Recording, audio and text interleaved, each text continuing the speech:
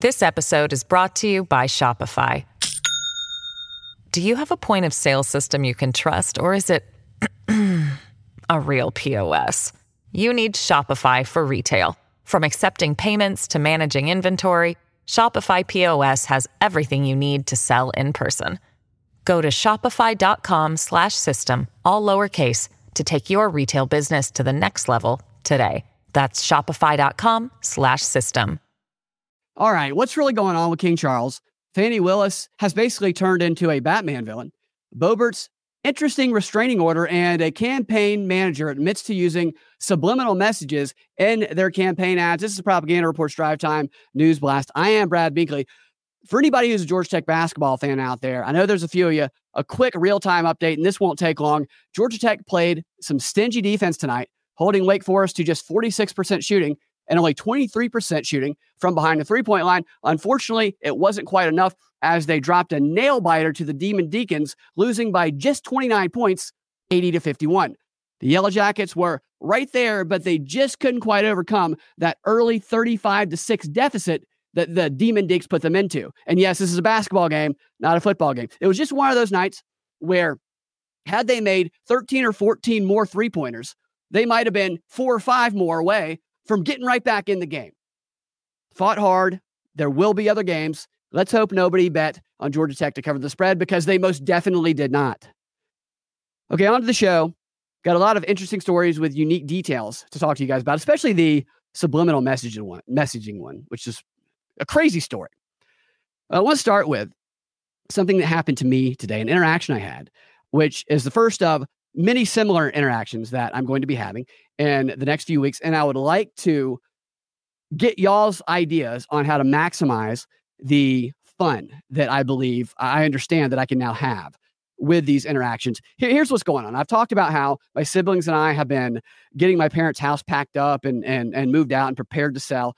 And today, my sister had arranged for people from Mark Spain WSP Studios to come over here and do like an assessment and I guess give us an appraisal. I'm not exactly sure what the full details of what information they're going to give us are, but we're having a lot of those companies do that so that we can just compare a bunch of different numbers. And the representatives that came over today were these two ladies who are total real estate ladies. Like, they're nailing the real estate lady energy.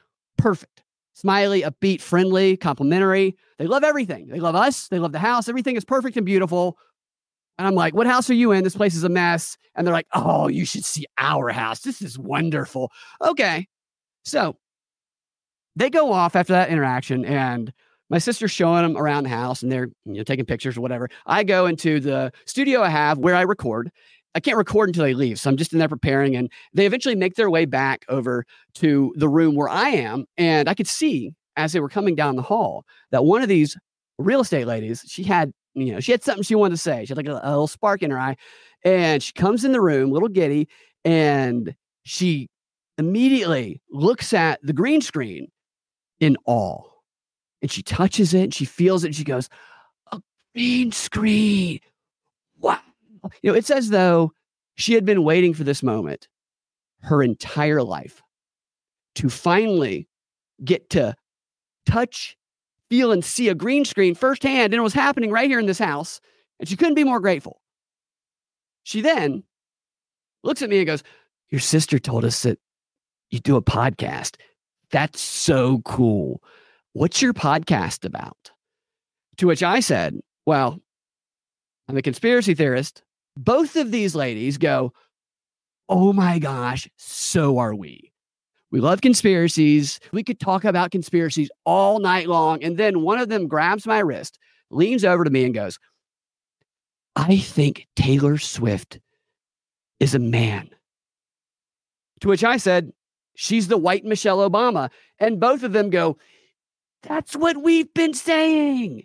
It's so obvious. We've been telling everybody this. And I'm like, everybody? They're like, everybody. They're talking about this as though you could just be standing in line at Starbucks, just going, yeah, no. Two biggest cocks in America, Taylor Swift, Michelle Obama. And people would just be going, yeah. I've never felt more accepted as a conspiracy theorist in my life than I felt today when these two women were here, pretending that all of this stuff is just okay, normal conversation, because they were trying to yes and everything I said and mirror my energy in hopes that they will be the ones who ultimately get to try and rip us off on the sale price of this house.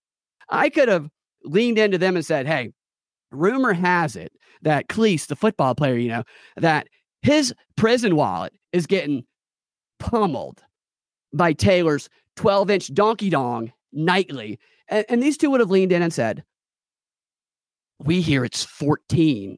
I could have said anything to these ladies and they would have gone with it. I could have said, when they asked me what my podcast was about, I could have said to them, well, mostly I just like to bring a little context to Hitler. They both would have gone, totally. We love him.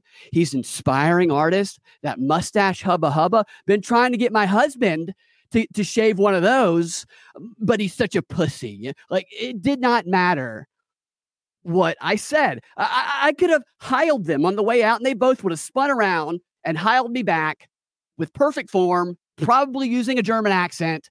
So I was not looking forward to this before all of this, because I don't like to have my space invaded and have to spend hours waiting for them to finish before I can get to work. But now I'm looking forward to the next time one of these companies has, or some of these people are scheduled to come over, because I've decided that I'm going to see how far I can get them to go. I'm going to see what they will accept, because they can't come in here and say, when I tell them I'm a conspiracy theorist, they can't reject me. They can't treat me like the mainstream media and Biden and many of your progressive friends and my progressive friends treat us when they hear that we're conspiracy theorists. They can't scoff at us. They can't say, oh, you're a MAGA domestic terrorist. They have to accept everything that we say with as much enthusiasm as we say it, if they hope to be the ones that get to lowball us and buy this property at dirt cheap prices. If they have any hope of that, they have to embrace us. And I want to see how far they will go. I have a few ideas. I would love to see in the comments, whether it's on Twitter, on Rumble, on Rockfin, on YouTube, ideas that you guys think I should try to see if they will accept. And they can't just accept, yes, that's great. They have to match my energy level too, like these ladies did. They have to be as good as them. The second that they aren't matching my enthusiasm, mirroring that, I'm going to act very disappointed with them. And I'm going to say, maybe this isn't working out. Okay. This story to me, this top story, is interesting because I think there's more to it than meets the eye. I think it actually might not turn out the way a lot of people think it will. And I think it could be a signal to Trump and Biden that it's time for them to abdicate, if you will, their positions from the Republican and Democrat Party and let the younger generation take over. Otherwise, there might be some consequences. Here's the story. 75-year-old King Charles has been diagnosed with cancer and will be stepping back from all public events. All of his public-facing duties have been postponed, and we will not see him indefinitely, okay? I mean, that's kind of wild, right? And not only that, the statement from Buckingham Palace, it didn't even specify what kind of cancer he had. It told us that he didn't have prostate cancer, but it didn't say what he had, and it didn't tell us what stage the cancer was that they found. Like, usually if they find a cancer when it's early and there's optimism that they'll be able to eliminate it, then they'll tell you that. Or in his case, they wouldn't tell the public about it at all. They would just get rid of it, and nobody would ever know about it outside of the royal family. But here, they leave everything vague and uncertain, which is the first peculiar thing to me. I'll get back to that in a moment here. So another thing that basically on the surface, the story makes it seem like the king is about to die. And another fact that further makes it look that way is that Prince Harry is actually going to be venturing out from the safe confines of his wife's Gucci bag in Los Angeles, and he's going to be flying home to Buckingham to see his dad. Perhaps he doesn't want to make a similar mistake that he made when his grandmother died, when he did not make it home in time, which that mistake was insisting to his brother and his uncle that his wife come with him, to which what you decipher from the story that happened is that caused an argument. They got into a fight, and his brother and his uncle, the pedophile or alleged pedophile, they just left him there. They just decided we're not going to pick his ass up if he's going to bring that bitch. And they left him there because that's how much they hate Meghan Markle. They'd rather live the rest of their lives knowing that they prevented Harry from seeing his grandmother one last time before she died than they would spend 10 hours on a plane with Meghan Markle. So I'm assuming that this time, that's what it says in the story anyway. It says nothing about Meghan Markle coming with him. Maybe he's going to pack her in the suitcase and say, shut the hell up. If you make a peep, they will throw you out of the plane and me as well, and we're done. Or maybe he's just going to leave her at home, which to me portrays a sense of urgency that he's willing to not even advocate for his crazy wife to come with him when he was so passionate about it before. So he's going. And the story here isn't that a 75-year-old man, they found cancer. I mean, it sucks, but that's not a shock. But the story here to me is the fact that they are telling the public what they're telling them, the way they're telling it, because the royal family never does that. Like historically, they never tell the public when their king or queen is ill. In fact, they keep it from the public. And sometimes, as they did in the case of King George VI, the grandfather of the current king, they didn't tell the public, and they didn't even tell him when they found out that he was about to die. He was deathly ill, and nobody told him. Yet everybody knew. I mean, can you imagine that? Dude's waking up every morning. How do I look? And everybody there who knows he's about to die is going, you look alive, King. You look alive today. I don't know about tomorrow, but today, I mean, it's that's how far they go to prevent the public from finding out that they are not godly, that they're human. And yet here they're doing the opposite. So why are they doing that is the question that's been bugging me.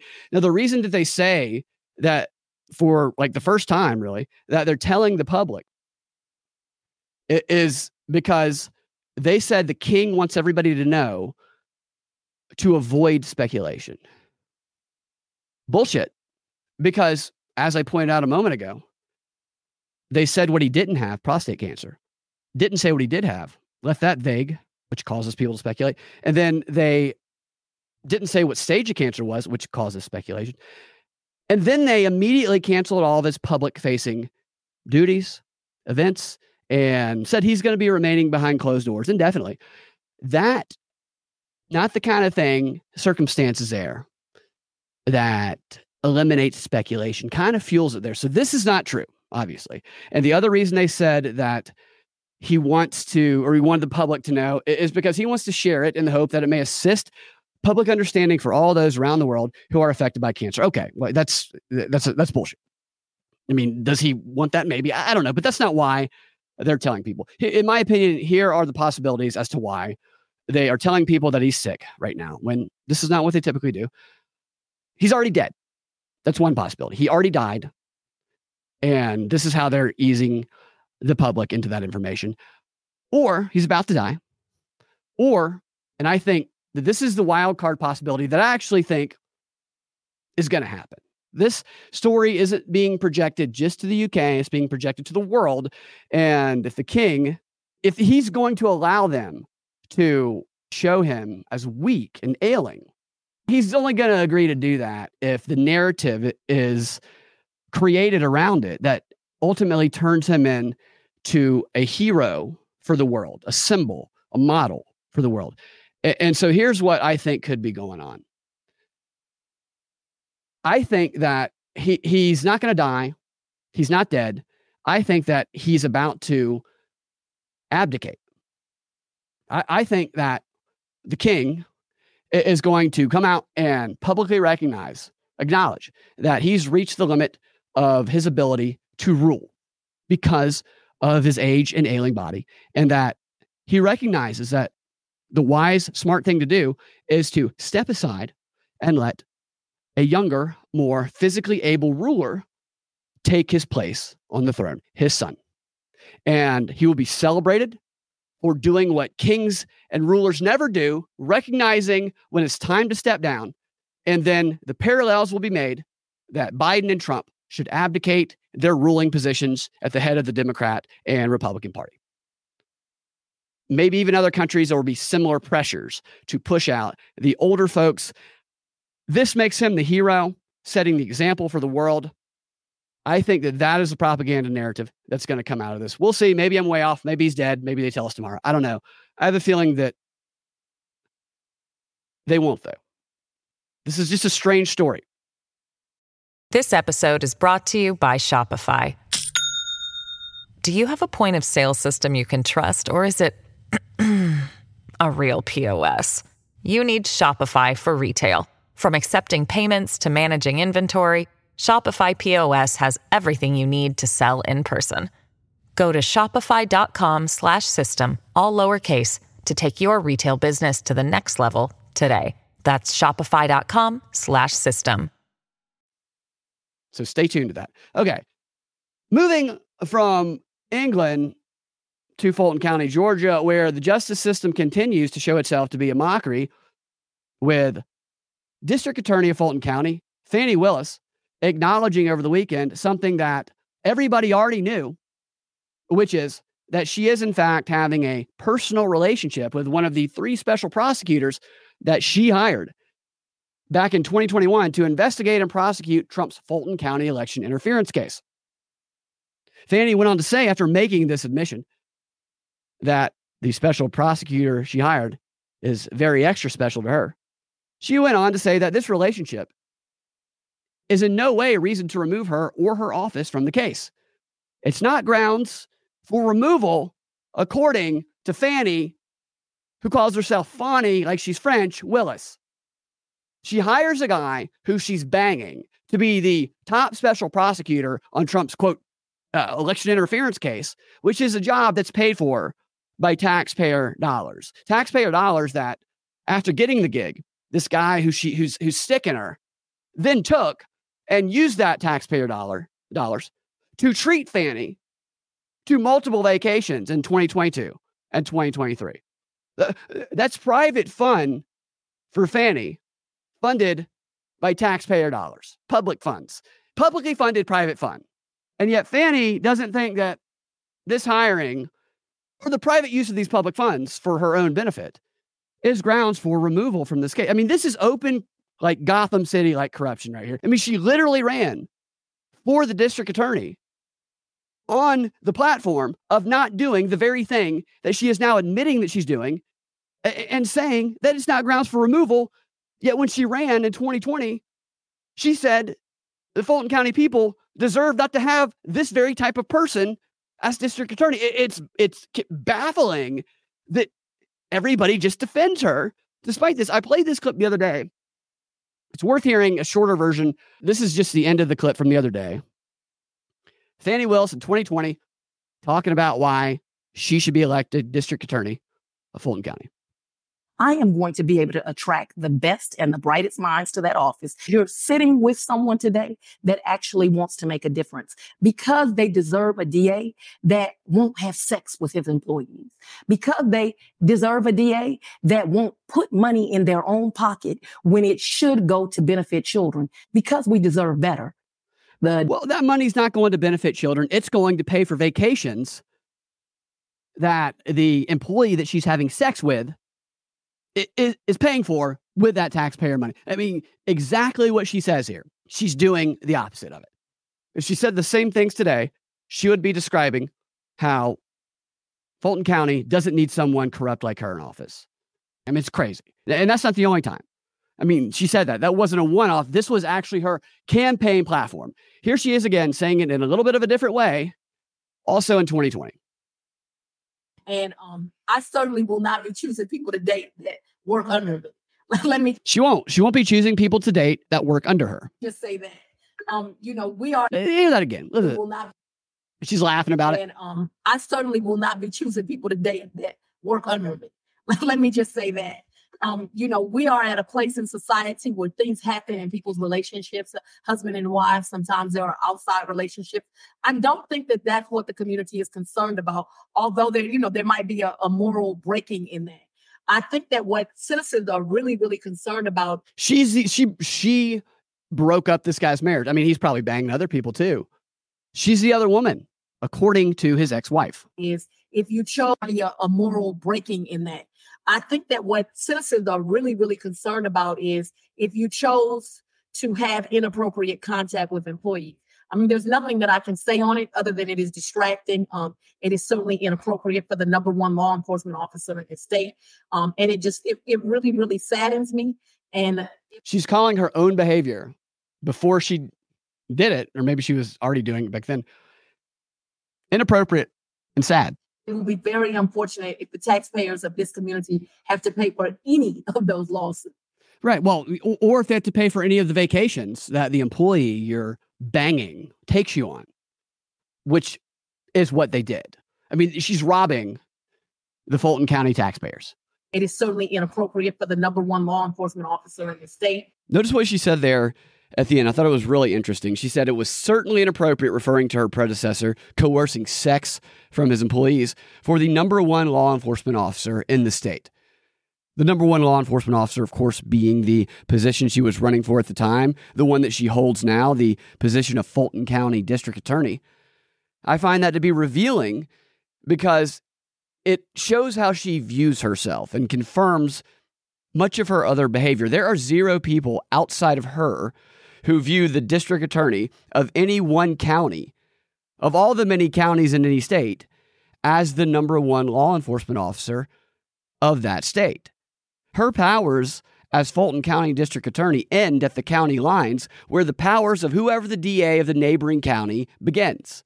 Yet she views herself and her power as extending beyond the borders of the county she is the DA of. She sees her position, and clearly herself, not just as the district attorney of the county that she was elected to the position in. She sees herself as the number one law enforcement officer in the state of Georgia. I would certainly take issue with that if I were the DA of any other county in the state, or if I were the actual person that every state calls the top cop in the state, which is the state attorney general. But Fani doesn't see it that way. And I've noticed this in the research I've done about her, which I'm learning more and more interesting things, which I'm going to talk about in the show that we will be doing live later tonight. She is a narcissist.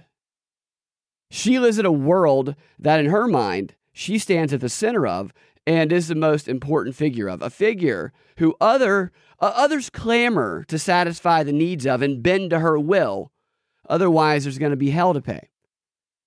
When you listen to her speak, I want you to remember this line about the top cop, her position being that, when it's so clearly a misrepresentation of what her job is, an overextension of her power, which she sees no limits to where her power can go. She is power hungry. She's a narcissist. She has a God complex, and her career, if nothing else, demonstrates that the most important thing to her has never been the pursuit of actual justice. It's the least of her concerns, actually. Her goal very clearly has always been to pursue power, pursue wealth, pursue prominence, and to continue to acquire more and more power with no ends, it certainly seems, and to do whatever is necessary. That is her primary operating standard.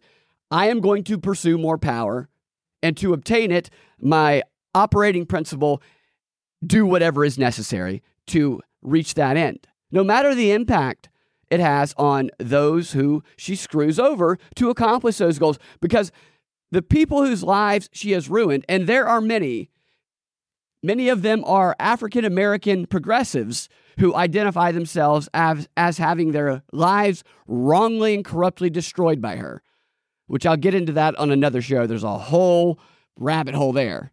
But to her, their destroyed lives and their future well-being was simply a necessary sacrifice for her continued acquisition of power. She will lie, she will coerce, she will threaten, she will bully, and she will abuse all of the power of the district attorney's office that she holds in order to destroy someone that she deems necessary to be destroyed for the sake of her own rise. And she'll tell you that she is justified in doing it because it is she and no one else who is the number one law enforcement officer, not just in the state.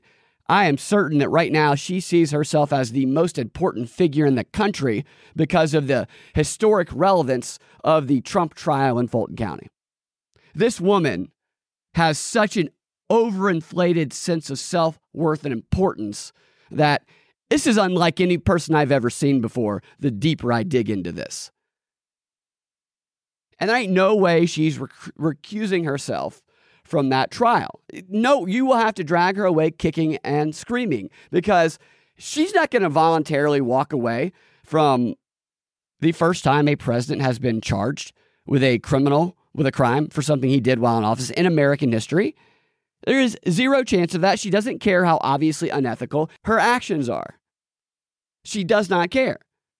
I mean, setting aside that she's not going to give up the spotlight that the case puts on her, setting that aside for a minute, there ain't no way she's removing herself for another reason, because the dude who she appointed, who was not experienced, far less experienced than all of the other options, who she's paying more than all of the other options, the others that she hired, she knows that if she were to remove herself or be forced out, that the next thing that's going to happen is that dude who she's banging, who she put as the lead prosecutor, is going to be gone as well. And all of a sudden, the only reason that guy was willing to have sex with a woman who there is zero chance he is actually attracted to is gone. This guy's not going to keep banging this woman who grosses him out when he is not getting to live his dream of bumping shoulders with people in the White House and being put in a position that it was being reported was the pinnacle of his career and his opportunity for everything after this. This guy's run for office many times before. He hasn't won. This was his dream come true. And he felt he was willing to sacrifice his dick and stick it in a nasty dumpster in order to achieve it. He's not going to do that for nothing. He will be gone. I guarantee, unless she has something else that she can offer him, or she has him compromised, which he's already lost his wife, who, by the way, is super smoking hot.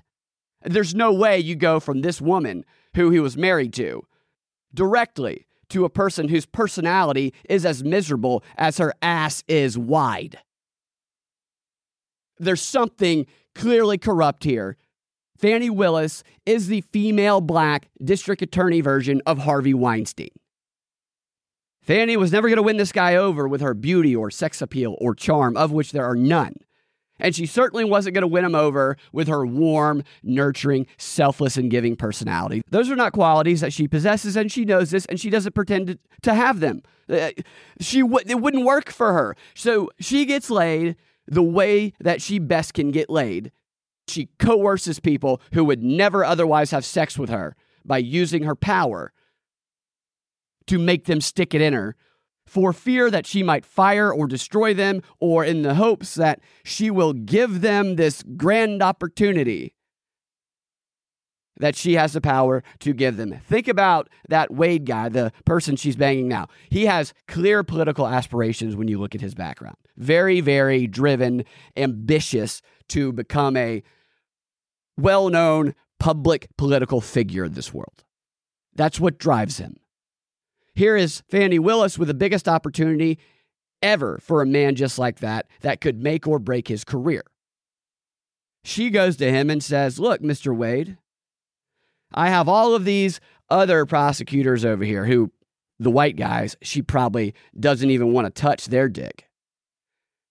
They have all of the experience and all of the qualities to do this job They are the natural selection because of what they have done and because of the important. You don't want to give a job like this, right? Trying to get Trump to someone who doesn't know what they're doing and hasn't proven themselves like he hasn't. So she says, I wish I could give you this grand opportunity, but you're simply not qualified. So I'm going to give it to one of these other guys. Unless you'd like to prove yourself another way. Take your pants off, stick your penis in me, and show me you're qualified for this job, and we'll see what we can do. I'm speculating. I bet I'm not far off. This is how she was trained to achieve things in her life. She grew up learning to get what she wants using the tactics and techniques of the Black Panthers, which her dad was a member of, which is why it's so easy for her to campaign on promises that she never intends to keep once elected. Her campaign promise to not have sex with employees and not exploit public money for her own private benefit was not something she actually cared about. It was the most opportunistic campaign message in that moment. So the reason that she was running on this platform is because her predecessor as district attorney did the same thing. He was banging his employees and he was enriching himself off of public funds. And so she ran against that, except the difference is everyone, herself leading the way, the media jumping full on board, especially around here in Atlanta, they all hashtag Me Too this guy. Made him out to be the worst, most evil person because he was a male. He was a black guy, he was a male, but he has a penis. So they hashtag Me Too'd him. Fani, the head executioner there, which resulted in her, he's her former boss too, by the way. This is her former boss. This type of person she is. She chopped his head off and then took over, right? On the promise of not doing what he did. And then did the exact same thing that he did, with one difference. She did it as a female instead of a male. And the media, instead of going after her and hashtag Me Tooing her like they did him, well, what did they do instead? They called any not accusations. They called anyone who points out the thing that she admits is true. They called the pointing of that out racist. You pointed out a true thing that she just admitted. Therefore, you are a racist. Again, following her lead on that messaging, because before she admitted this, like a week before she admitted that everything Trump's team accused her of was true, she gave a sermon or something at a black church on Martin Luther King Day. And during that sermon, she implied that the accusations against her were fueled only by racism. And she did this by questioning why Trump's team, why of the three special prosecutors who she hired, why they were only focused on the black prosecutor that she hired, because the other two are white. So it must be racist, or perhaps because that's the one you're banging. Maybe that's why, instead of racism, unless the implication here is that she's having sex with all three of them. If she's like, I'm banging all three of these special prosecutors that I hired, why are they only singling out the black one? Okay, I'm getting banged by all of them at the same time. Is that the implication here? If so, then I apologize, because then she has a little bit more credibility for her claim of racism, because then obviously, if they're all three nailing her, why are you just picking on the black guy? I don't think that's the case. Although I'm certain she's probably banging a lot of other guys also, as he is women. I mean, like nowadays with DEI stuff, it's like dudes are going to be the ones banging their way to the top, especially white dudes. You know, white dudes are just going to have to be plowing their way through like 2,000-pound black women in wheelchairs to get ahead in the corporate world with the way DEI standards are going right now. As I said, not the first time she's done this. During the same case back in 2022, and I talked about the story at the time, in July of 2022, she was criticized. She's already messed up the case a little bit. Not that there's a case there, but you get what I mean. She was criticized by a Fulton County judge because she hosted a fundraiser for a Democrat candidate for office here in Georgia, a candidate who was running against one of the people who she had targeted as one of Trump's potential co-defendants that she was conducting a criminal investigation into. She's conducting a criminal investigation into a person while at the same time funding a political fundraiser for the campaign of this guy's opponent. Do you see any problem there? The judge did, and he criticized her. He was appalled by it, and the judge, good on him, actually blocked her from continuing to build a case against this guy because of the clear bias. However, that ain't stopping this Fani, because she still went on to name this guy as an unindicted co-conspirator as part of the Fulton County indictment, which those names came out. So she still was able to damage this person despite her clear bias and the block on the investigation, right? So what is that? Oh, helicopter. Black helicopters, man. So this Gotham City villain just gets away with abusing power right out in the open and never faces the consequences of it. These are the things we know about that she's done. Can you imagine the shit she's done that, well, I'm sure people know about, but the public has never heard a peep about? So Fani admits that she was in the relationship that Trump's team accused her of being in. And here's how the media reported this. After she said it was racist to accuse her of the thing she later admitted doing. This is how the media reported it.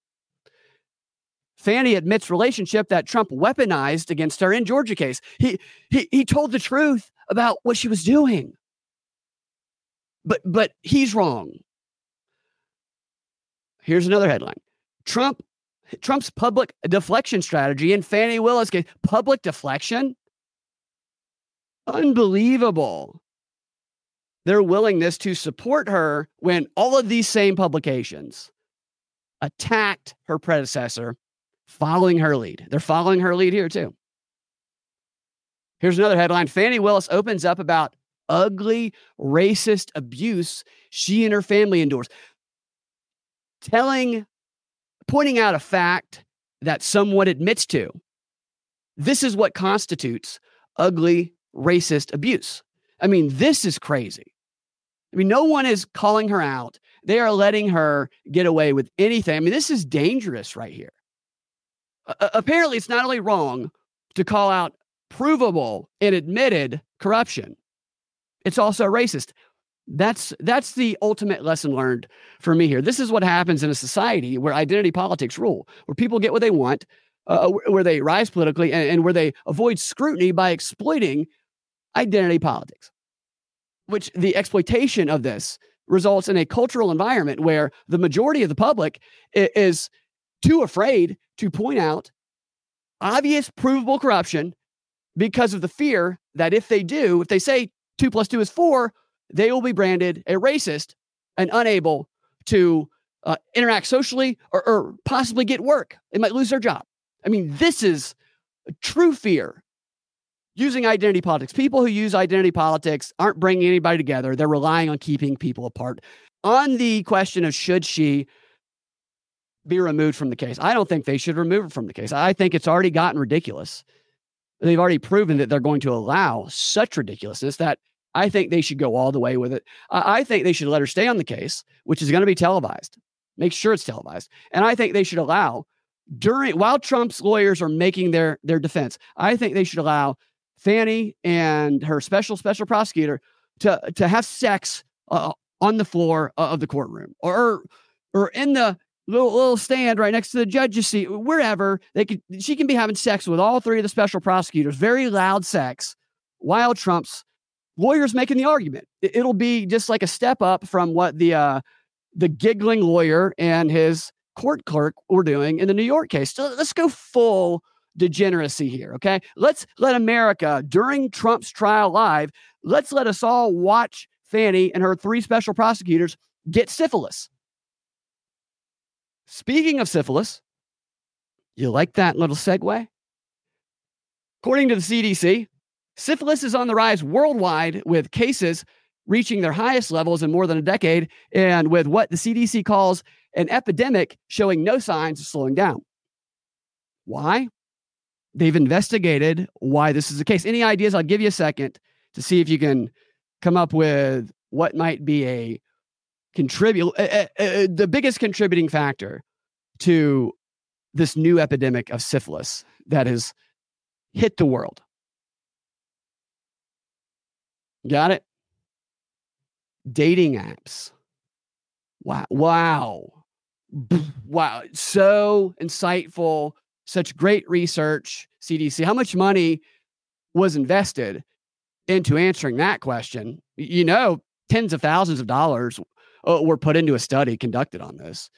I think you could ask most people on the street that question, and they'd give you that answer for free. What a shock that apps that make it easier for people to have sex with multiple partners, none of whom advertise their syphilis on their Tinder profile.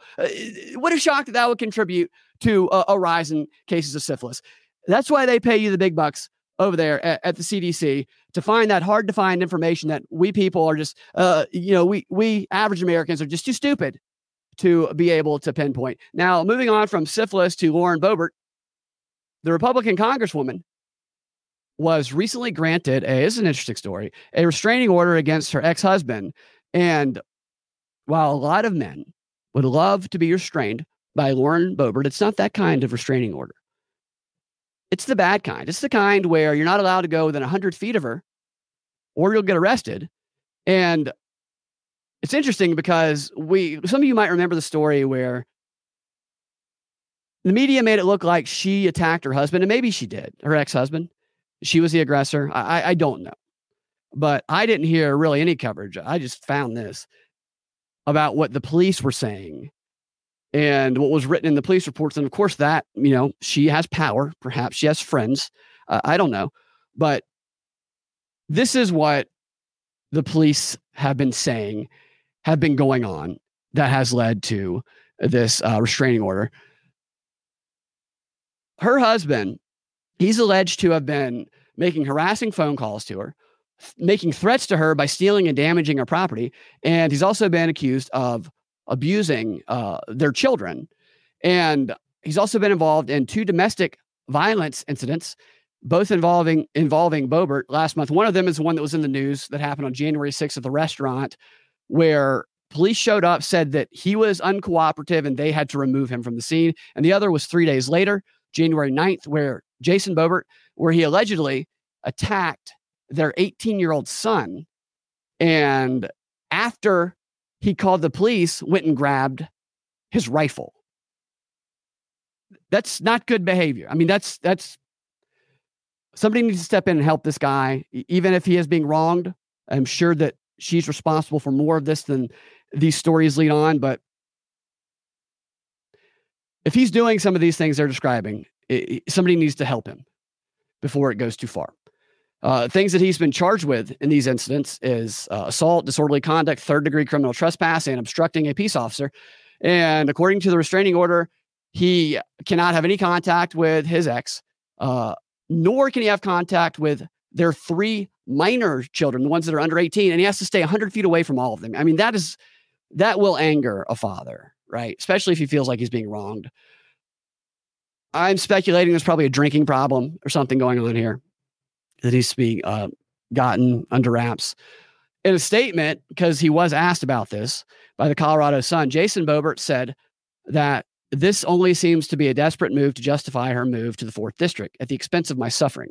I have been raising my boys for the last 4 years alone, while she has chosen to live a different lifestyle, free of family responsibilities, with no participation as a mother or a member of our family. Now, I don't doubt that her,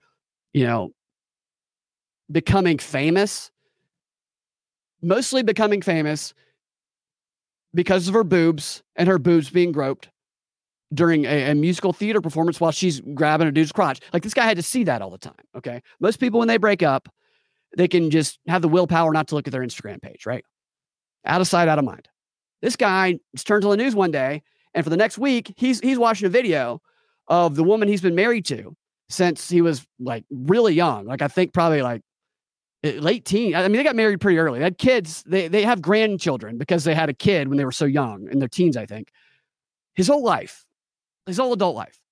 And now he's got to watch her. He's got to see her. It's inescapable, seeing her groping this other guy, and everybody's talking about her. And I mean, that will drive someone insane, right? Especially if there's already a lot of problems there. That will push somebody who's already unstable over the edge.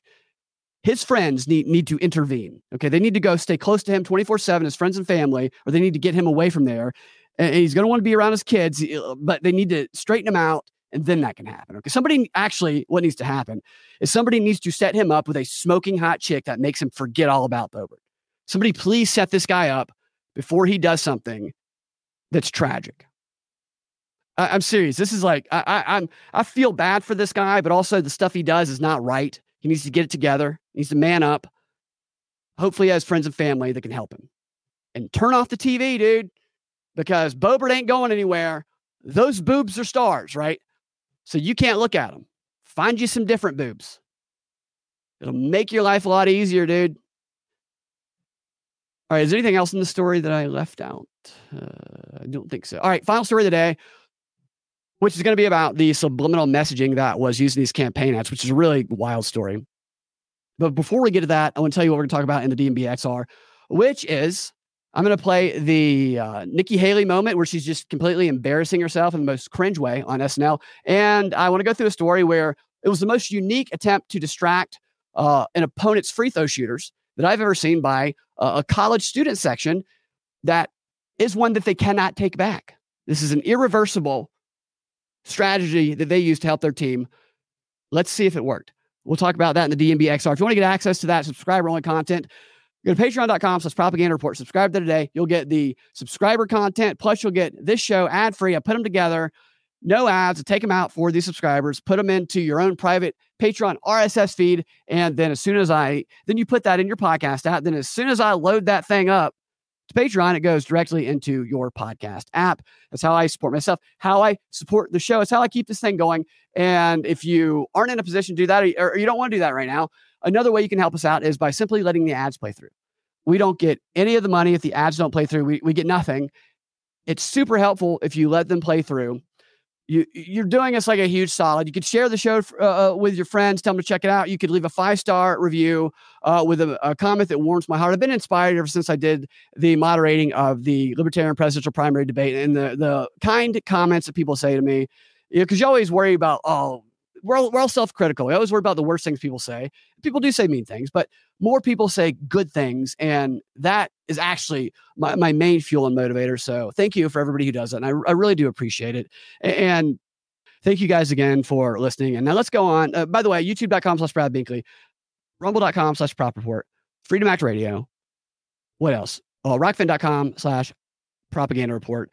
Check me out on all those. Subscribe, share it with your friends. Final story of the day. Very, very interesting story. Let's see. So there was a campaign for the Wisconsin Supreme Court in 2023 that we are now learning from the campaign manager of one of the candidates. The candidate's name is Janet Protasewicz.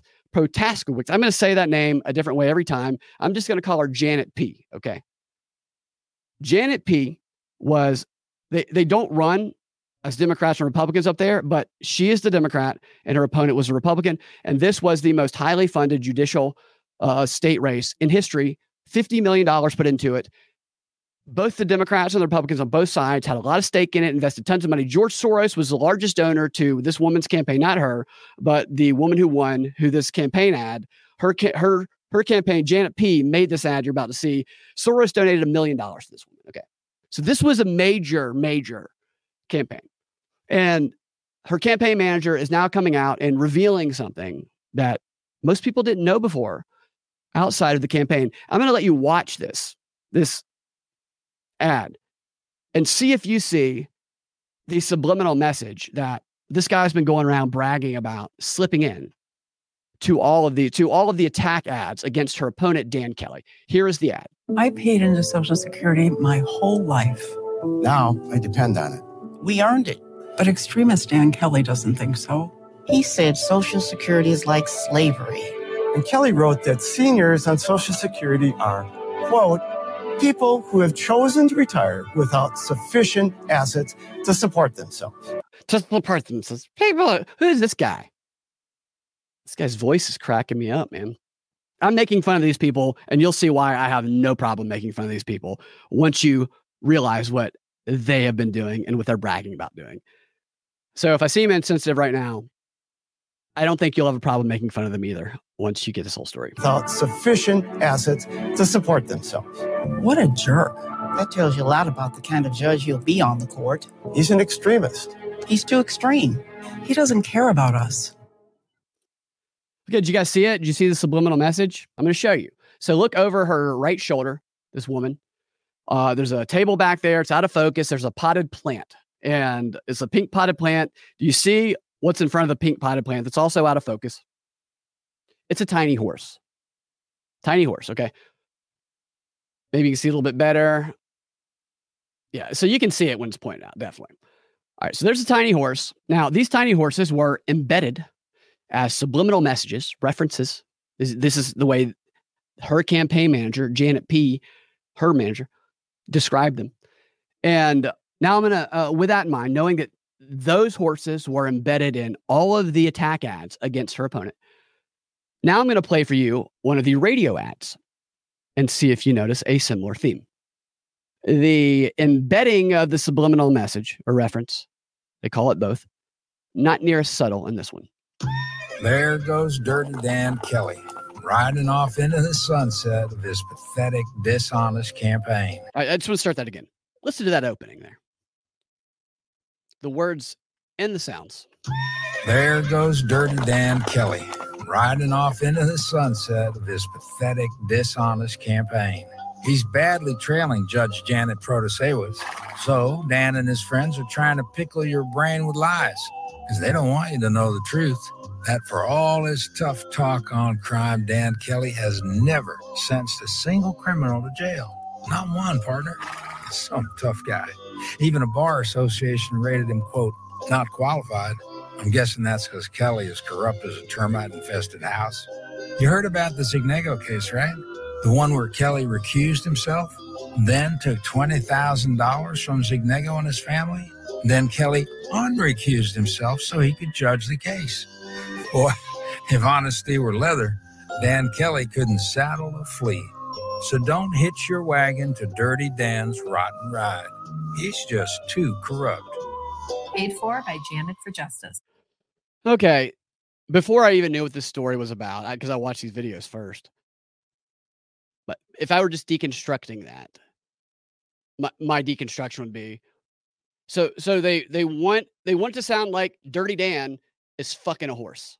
Listen to that beginning again, the way the horse sounds, and then Dirty Dan.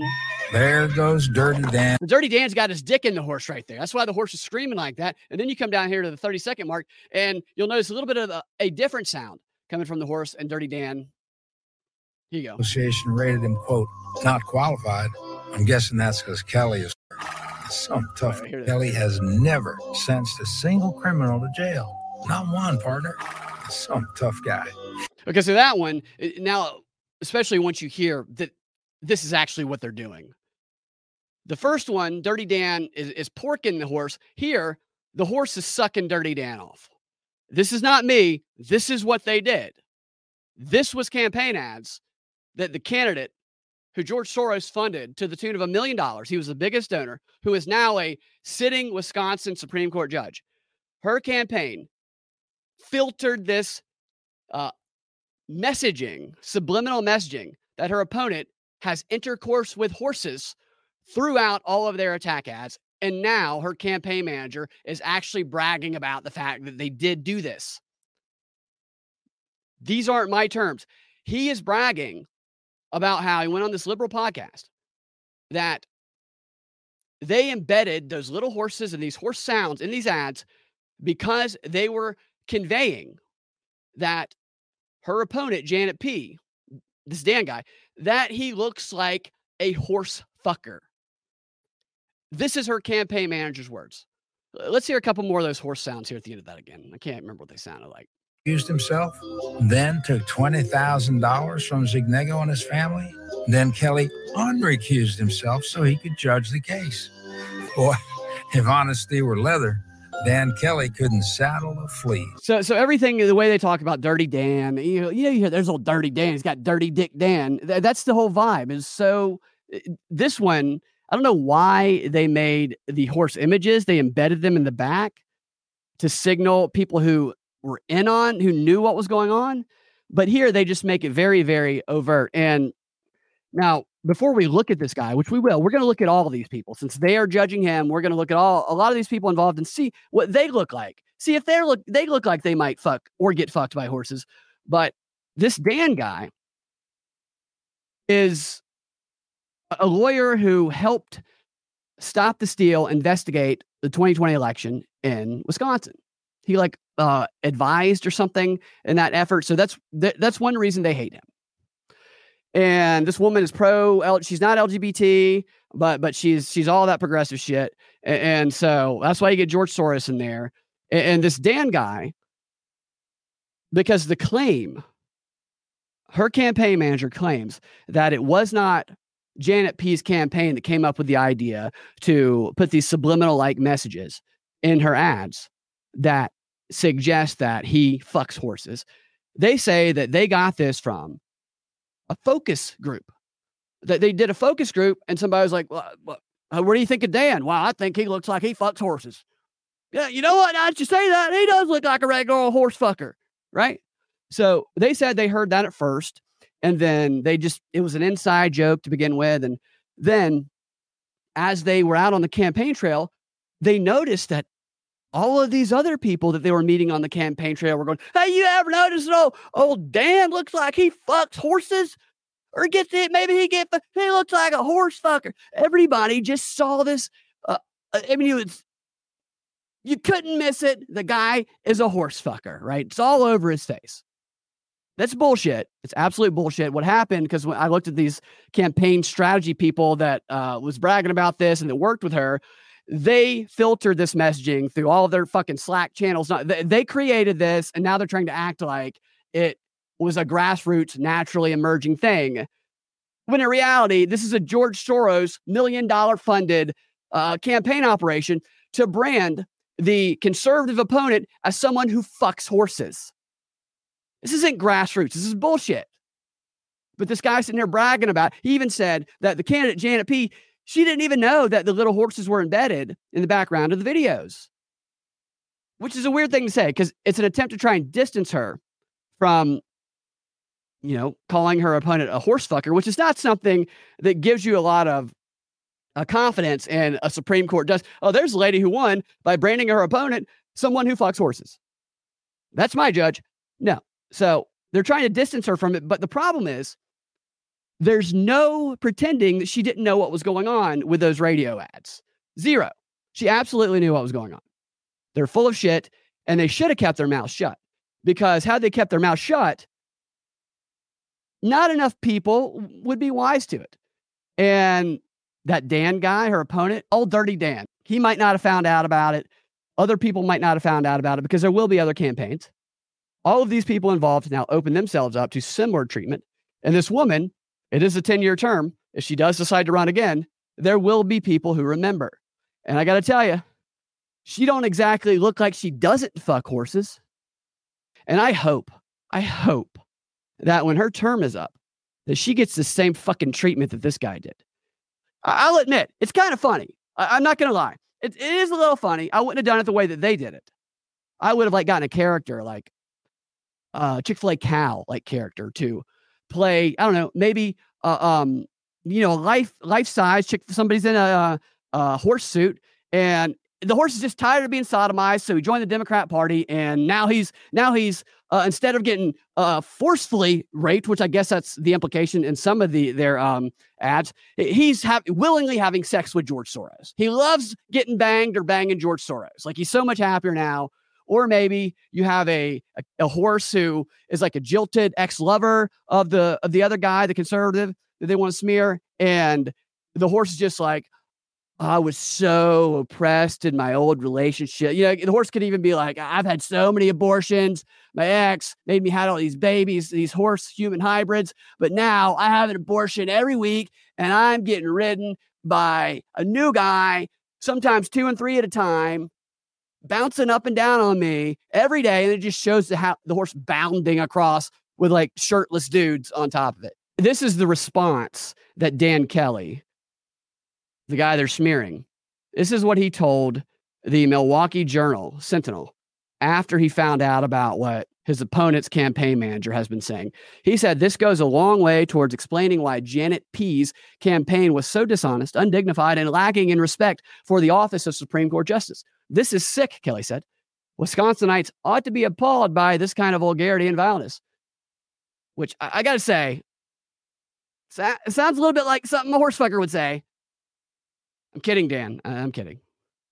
Again, I don't mind the mockery of it. I think it's so ridiculous. It's just so fitting that the most funded judicial race, $50 million, 100 from Soros, in American history, that I think it was $13 million of her campaign was used on these TV and radio ads.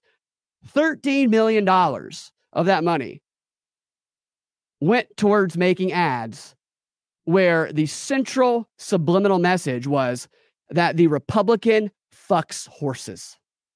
I mean, this is American politics at its finest right here, baby. I mean, come on. This is pornography. This is verbal pornography that people like George Soros are funding. It's always been like this, man. People think it's new.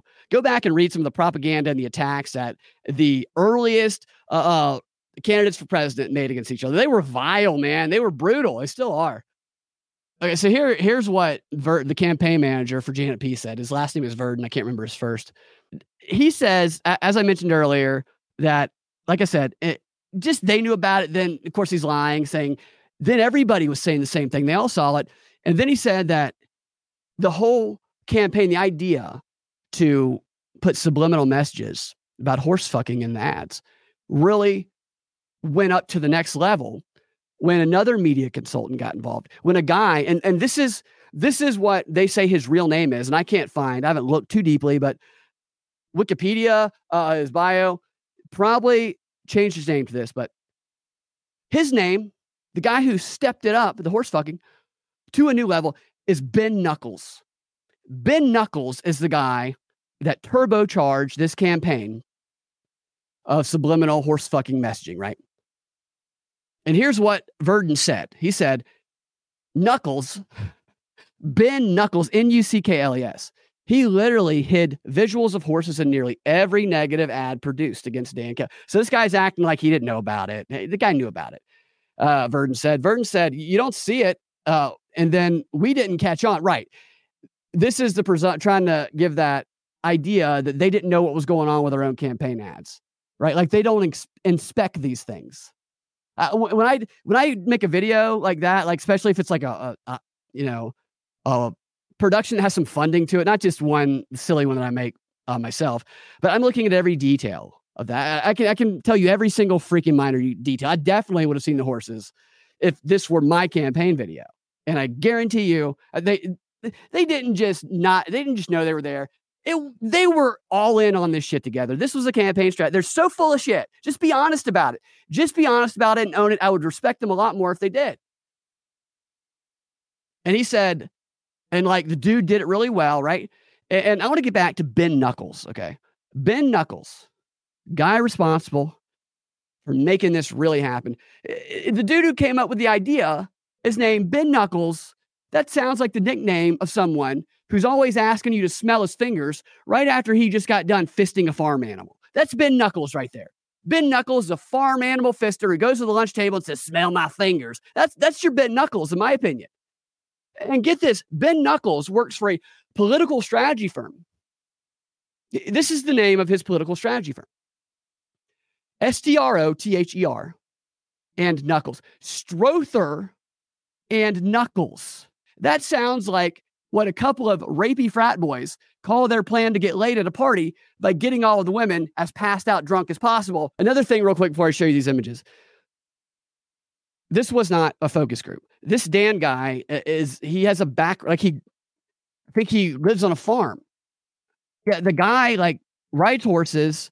He talks in a lot of his campaign. So the guy is like a farm, cowboy type character who rides horses, like with his family and stuff, you know? And this guy, Verdon, is like laughing about how the funny part about it is that he actually really likes horses. And so he made it seem like he's having sex with the horses, because Dan Kelly, and he says it here, he sees himself as a horseman. Like that's how Dan Kelly presents himself. So they took that to a new level. Anybody who presents themselves as a rugged horseman is obviously having sex with a horse. This is where it originated, not a focus group. These people are trolls. They're trolls. The job of a troll is now one and the same as a campaign strategist. This here is Verdon. This is Alexandro Verdon, the campaign manager running his cock holster, about how great it was that they did this little operation and how successful it was with their $1 million from George Soros. This guy to me looks like every creepy, rapey male feminist you've ever seen in your life. These dudes who proudly advocate that they are male feminists, they are the rapiest guys you've ever met. They try and sneak their way in close to the women who probably think they're gay up until the moment that dudes like this, who look just like this guy, corner them in a dark alley and make an unwanted advance. Then they're rejected and they flip their shit. Moving on. Let's look at Ben Knuckles of Strother and Knuckles. There's their campaign site, right? All right. Skip that one. There's Ben Knuckles.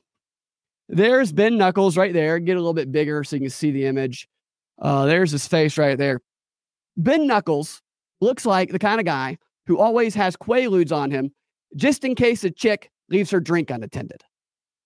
His partner, look at Strother here. Strother actually looks like below this image, below the camera frame, like he is grabbing onto not a horse, but a pony's ass and having sexual intercourse with it. And that explains the creepy smile coming across this guy's face. This guy shouldn't be allowed within 100 feet of any man, woman, or animal or inanimate object. He's got the face of somebody who you never want to wake up next to because, if you did, well, you blacked out and the chloroform rag worked. Moving away from pony fucker here, I am fairly certain, looking at Dan, Dirty Dan's page, these guys, his opponents, had somebody go in and edit his Wikipedia page to choose a picture that would, after people are primed with the horse effer imagery and sounds, that when they see the picture they chose, confirms that priming bias that has been set up.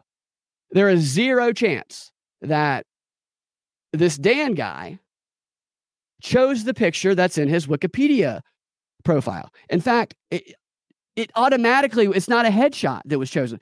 It's a shot. It's like, unlike almost every it's clearly a sabotage effort by someone funded millions of dollars, George Soros, and potentially sometimes it's hard to even change false information or unattractive photos that other people might edit into someone's Wikipedia page.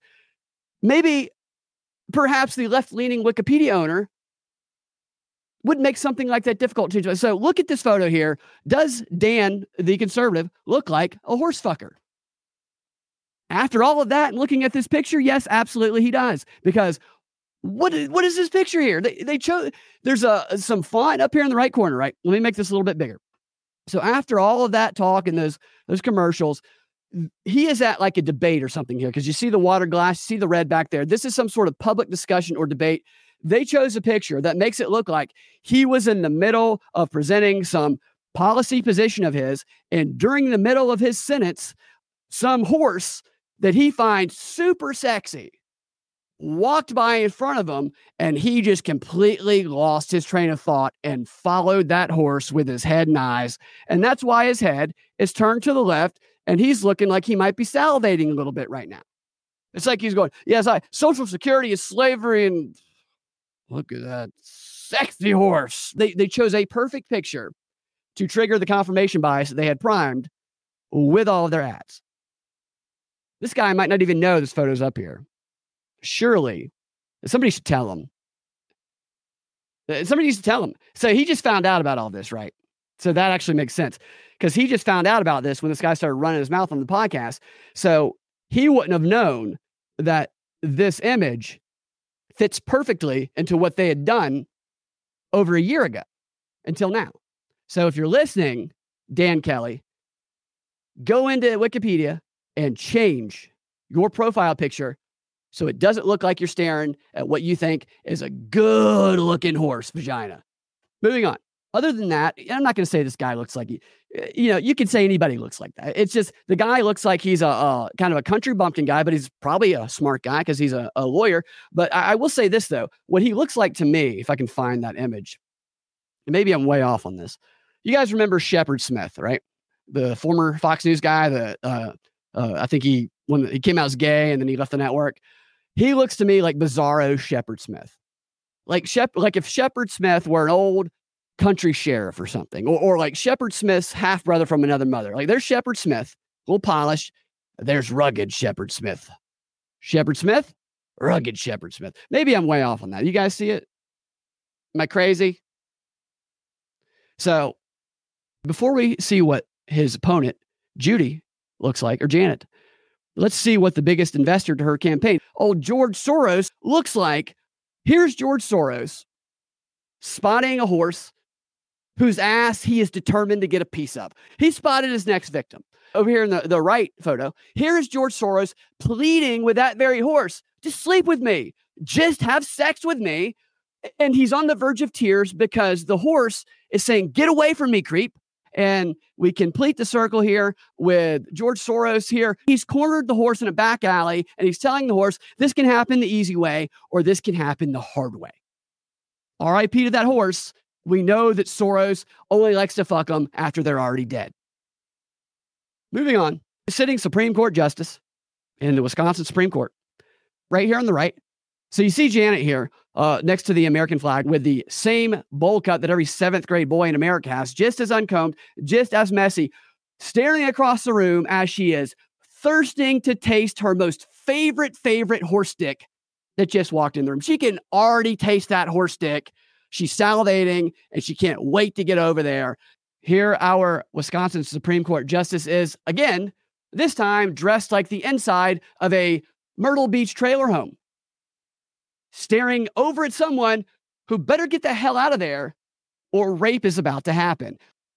Here she is one last time, dressed as Fat Riddler. Fuck these people.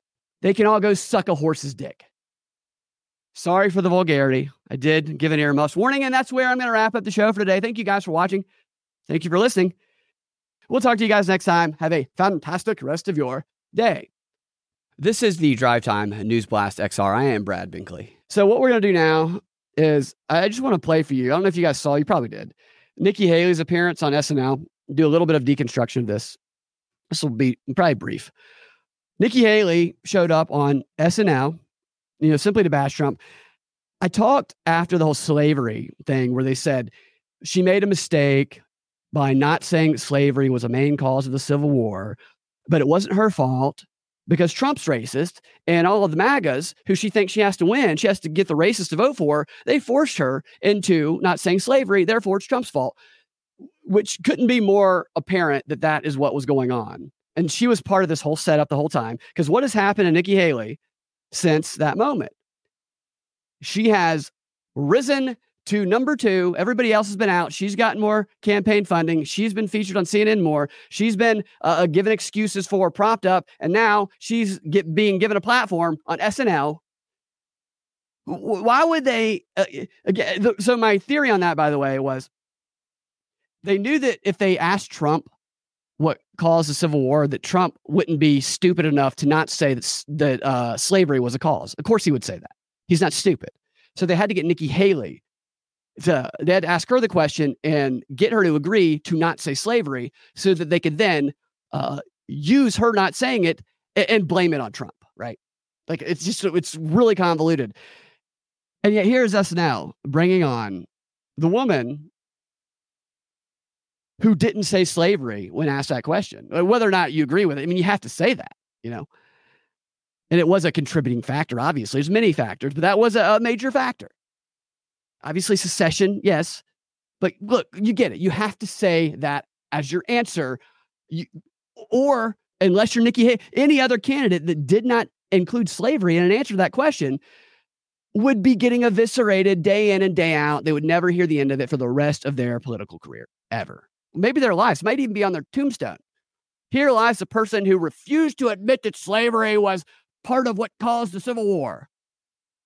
And yet, they bring Nikki Haley on. Can you imagine Trump answering or not answering the way she did? And then them, I know they brought Trump on before, back in 2015, but that was before a lot of the, the propaganda buildup, turning him into a white national Nazi, MAGA, whatever. They would never do that now. They wouldn't do that to anybody else except Nikki Haley. Yet here she is. I will shut up and let you watch. Okay, our next question comes from someone who describes herself as a concerned South Carolina voter. Yes, hello. My question is, why won't you debate Nikki Haley? Oh, my God, it's her. The woman who was in charge of security on January 6th. It's Nancy Pelosi. For the 100th time, that is not Nancy Pelosi. So who this guy's playing here? I can't remember his name. He's a black guy. He's a funny guy. He's been on here a while. I think he might be from Atlanta. He's supposed to be Charles Barkley. He's hardly even trying to be Charles Barkley. It's not even close. It's so lazy. It is Nikki Haley. Are you doing okay, Donald? You I'm going to take it back. Actually, I'll play it through, then I'll go through it and point out what I want to point out. might need a mental competency test. You know what I did? I took the test and I aced it. Okay, perfect score. They said I'm 100% mental. And, I'm competent because I'm a man. That's why a woman should never run our economy. Women are terrible with money. In fact, a woman I know recently asked me for $83.3 million. And you've spent $50 million in your own legal fees. Do you need to borrow some money? Oh, Nikki, don't do this, Nikki. Nikki Tiki Tavi. Nikki, don't lose that number. Nikki Haley, Joel Osment. Nikki Haley, Joel Osment, we call her. 6 cents. Remember that one? I see dead people. Yeah, that's what voters will say if they see you and Joe on the ballot. Oh, that's not very nice, Nikki. It's not nice. And I'm always very nice to you, except when I'm implying you weren't born in this country.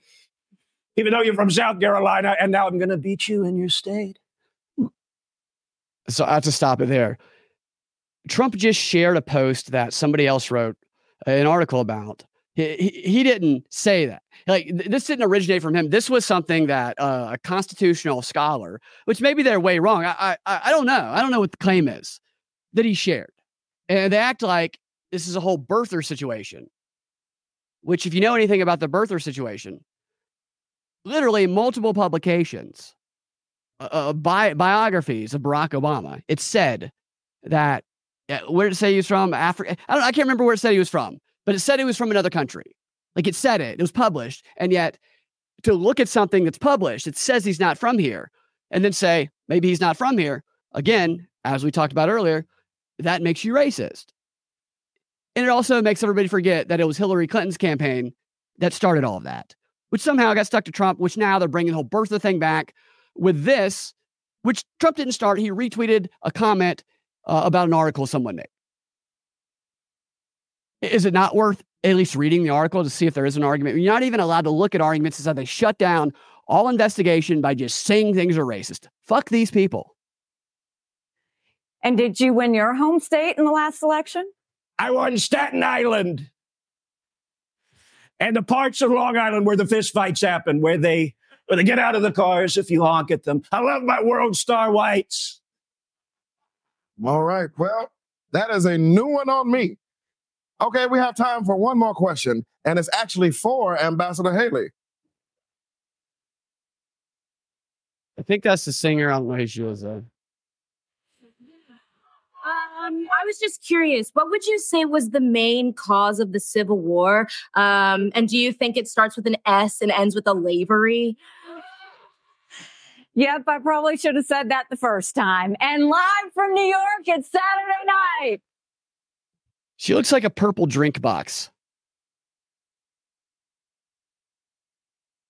All right, so let's analyze anorexic Trump and robotic Nikki Haley here. Obviously, they made Trump racist, even though they bring Nikki Haley on to make Trump the one who didn't do the slavery thing question. She did. The omission. Yet they use her to brand Trump racist. This is exactly what I said they would do. Exactly. And so this guy actually usually has a pretty good Trump impersonation vocally and with his gestures, but he's too skinny. I mean, he's just too skinny. He looks weird. He doesn't have that authority. Like with the weight Trump has, it actually carries some authority with his vocal and his presence and his stance. This guy looks like he looks like Trump, crystal meth Trump, kind of. Here is Nikki's intro here. Look at her face when she opens up here. Okay. Final voter. Yes, hello. All right. Yes, hello. So she's reading the prompter very poorly. And look at that one old guy in the back left who can't help but smirk because he really, really likes Nikki Haley. But you notice everybody else there they're looking forward. They have straight faces because they've been told to do that. They've been told to be as stone-faced as possible, just like people in these town halls are. You know what people in these town halls don't do? They don't smile like they're trying to be in a dental commercial the entire time and then laugh at their own jokes as they're telling them. So Nikki Haley, if this was a real person asking a question, would not be making that stupid grin on her face, but she's just the whole time. It's like she's going, I'm on SNL. It's like she's thinking about how popular she is the whole time. And she's so happy about it. She's so happy about it that she can't even put in an authentic performance.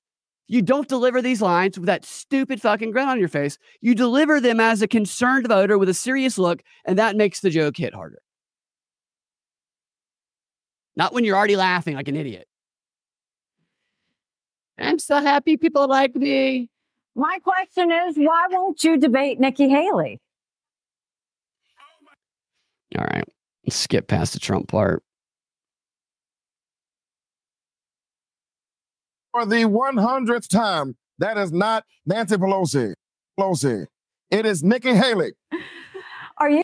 There she is, still smiling, still very, she's reading lines, man.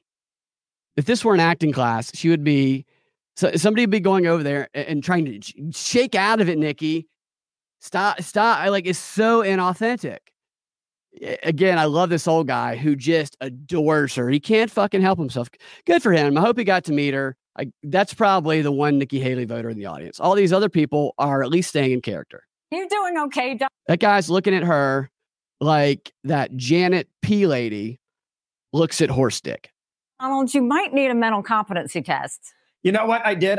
Look at how she delivers that line where she's like, she delivers the line as, I know I'm going to get him. I'm going to show him and roast him with this question, even though it's not actually Donald Trump, right? You know what I'm talking about? I can't wait to ask you this question because I'm about to get you. This is not real Donald Trump. I can't stand this. Are you doing okay, Donald? You might need a mental competency test. You know what I did? I took the test and She looks like she's wearing curtains. Aced it. Okay, perfect score. They said I'm 100% mental. And, I'm competent because I'm a man. That's why a woman should never run our economy. Women are terrible with money. In fact, a woman I know recently asked me for $83.3 million. And you've spent $50 million. She is smirking the whole friggin' time. $1 in your own legal fees. Do you need to borrow some money? Oh, Nick. She's so conditioned to put on that smiling wave politics face that she can't help herself. She can't be a real person. Don't do this, Nikki. Nikki Tiki Tavi. Skip to more Nikki. Here she is, laughing at herself. Yeah, that's what voters laughing at herself before she delivers the line. Will say if they see you and Joe on the ballot. Oh, that's not very nice. You see that? She's confusing her media training. It's not how you deliver that line. Did she not rehearse this at all? It's Nikki. It's not nice. And I'm always very nice to you, except when I'm implying you weren't born in this country. Even though you're from South Carolina, and now I'm going to beat you in your state. And did you win your home state in the last election? I won Staten Island. There she is. Just like she's getting, it's so funny. She thinks that she's really showing Trump up here. It's not real. Not that any of it is real, And here is the most unnatural answer ever. Look at this shit, man. Sometimes, see how everybody's got a straight face? Like that woman looks like she's dead, actually. She looks like she just died from how bad Nikki Haley's performance is. That woman's got like razor sharp.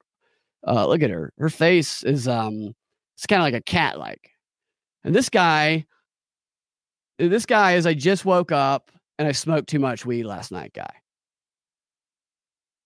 It's like he just woke up and there's a naked woman standing in front of him. He's like, what? Starts with an S and ends with a lavery. Yep, I probably should have said that the first time. And live from New York, it's Saturday night. Nikki Haley, had she given a good performance at all here, might have been able to persuade me a little bit. I would never vote for her. But if she could at least give me an authentic, funny performance, and I'll have a little respect for you. She half-assed it. It was terrible. The cold openings on SNL are usually very bad. Sometimes the news segment of it is not bad. Usually it is. But they do have Shane Gillis hosting next week, so who knows? Maybe it'll be funny. He's a pretty funny guy. Okay, last story here. And then we're out of here. I've been a little amped up today, so I hope I haven't been too much for you guys. This is I was watching this game. I saw video clips of this. Here's a story. What was the team? There was some basketball fans, college basketball fans. You know how you try and get the opponent to miss free throws? Well, there was like 5 or 6 students that were all grouped right in front of the free throw shooter, right in his line of vision, where they were all screaming. They had their shirts off, and their tactic for distracting the free throw shooter was they were giving each other haircuts while the opponent was shooting free throws. It's a real creative way to disrupt the standard patterns, because athletes black out the audience oftentimes. My brother played professional college baseball, and he used to ask him about how he would deal with all of the yelling and the heckling. And he said, you just black it out. You don't hear it. And my goal as a heckler, and when I was younger, I understand that. But like my goal as a heckler, which I was very good as a heckler. I mean, I have some one day I'll tell you guys a lot of my heckling stories. Some of them are pretty legendary. I'm going to be honest. I once got the parents of a college baseball team. I once got them to heckle their own students during the middle of an NCAA tournament game. I'll tell you the story some other time. But my goal, you can't be like the other hecklers. You say the same thing, then it's going to fall into their blackouts. And you have to disrupt the pattern of what they're used to in a way that jars them. And this is a pretty creative way. So as somebody who prides myself in being a good heckler at sports games, I appreciate game when I see game. So here's the story. Close shave, fan gets haircut to distract opposing players shooting free throws. Let's see if they worked. Cleveland State players stepping to the foul line. Or here's the headline. It can get a little hairy during college basketball games. Ha. Cleveland State players stepping to the foul line to attempt free throws were treated to the sight of Oakland University students shaving the head of another fan right behind the basket. They did it to all of them because they all clearly just had haircuts. Shirtless members of the Golden Grizzlies swimming and diving teams sheared the locks of a fan during Saturday's game at the Athletic Center Arena in Auburn Hills. The team members used to shaving their heads to gain an advantage while competing. It didn't matter. They didn't care if their heads were shaved. Here's a video of it.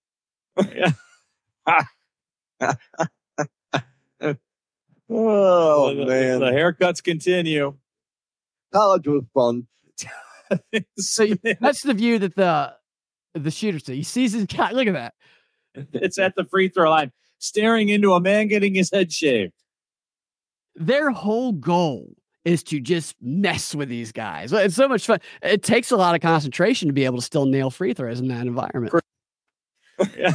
It didn't show if you made it or not. What was okay, it says the distraction seemed to work. Cleveland State shot 8 of 13 from the free throw line, much less than their already poor season average of 66%. Camera showed the fans finishing off haircuts at the end of the game, so the fan could then look respectable. So they did a little bit at a time, I guess. And Oakland, I think that was where the fans were. Yeah. Oakland, they were winning pretty big anyway, I think. They were winning or losing? No, they were winning by about 19 points. It says Oakland, 15-9 in contention in the Horizon League title. Eventually trimmed Cleveland State by an 83. Okay, so they're using a little haircut pun there. It's usually when you say trimmed, you're losing the game in basketball anyway, and you trimmed the opponent's lead, but they trimmed them as they defeated them by 12 points. Whatever. I know it's not necessarily a newsy story, but like I said, I appreciate creativity, especially for the sake of disrupting. All right, I'm getting out of here. Thanks, guys. Thanks for putting up with me today. We'll talk to y'all next time. Have a fantastic rest of your day.